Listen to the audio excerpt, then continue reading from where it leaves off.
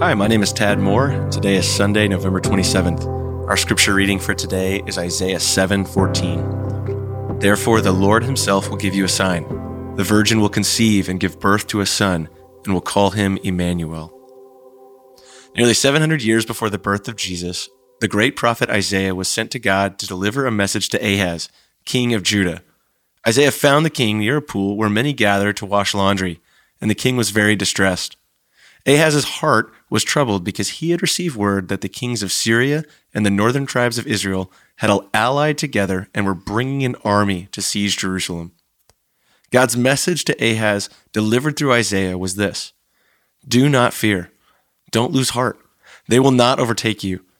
As a sign of this promise, Isaiah, likely pointing to a young woman nearby at the pool, said this virgin, or simply meaning young woman, will have a son and name him Emmanuel, which means God with us. And by the time he is a young boy and reaches maturity, those two kings will have come to ruin themselves at the hands of Assyria. The sign of God's presence and protection will be this young boy. He would be a living reminder to the people of Judah that they could trust that God was with them.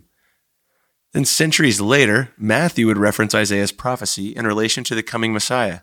Penning his account of the life of Jesus, Matthew draws a comparison to Isaiah's message to King Ahaz. He would say that God gave an even greater promise of his presence in the birth of Jesus.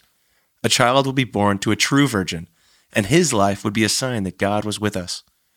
That virgin's son would live an extraordinary life, die a terrible death, but rise again in victory over our great enemies, sin and death.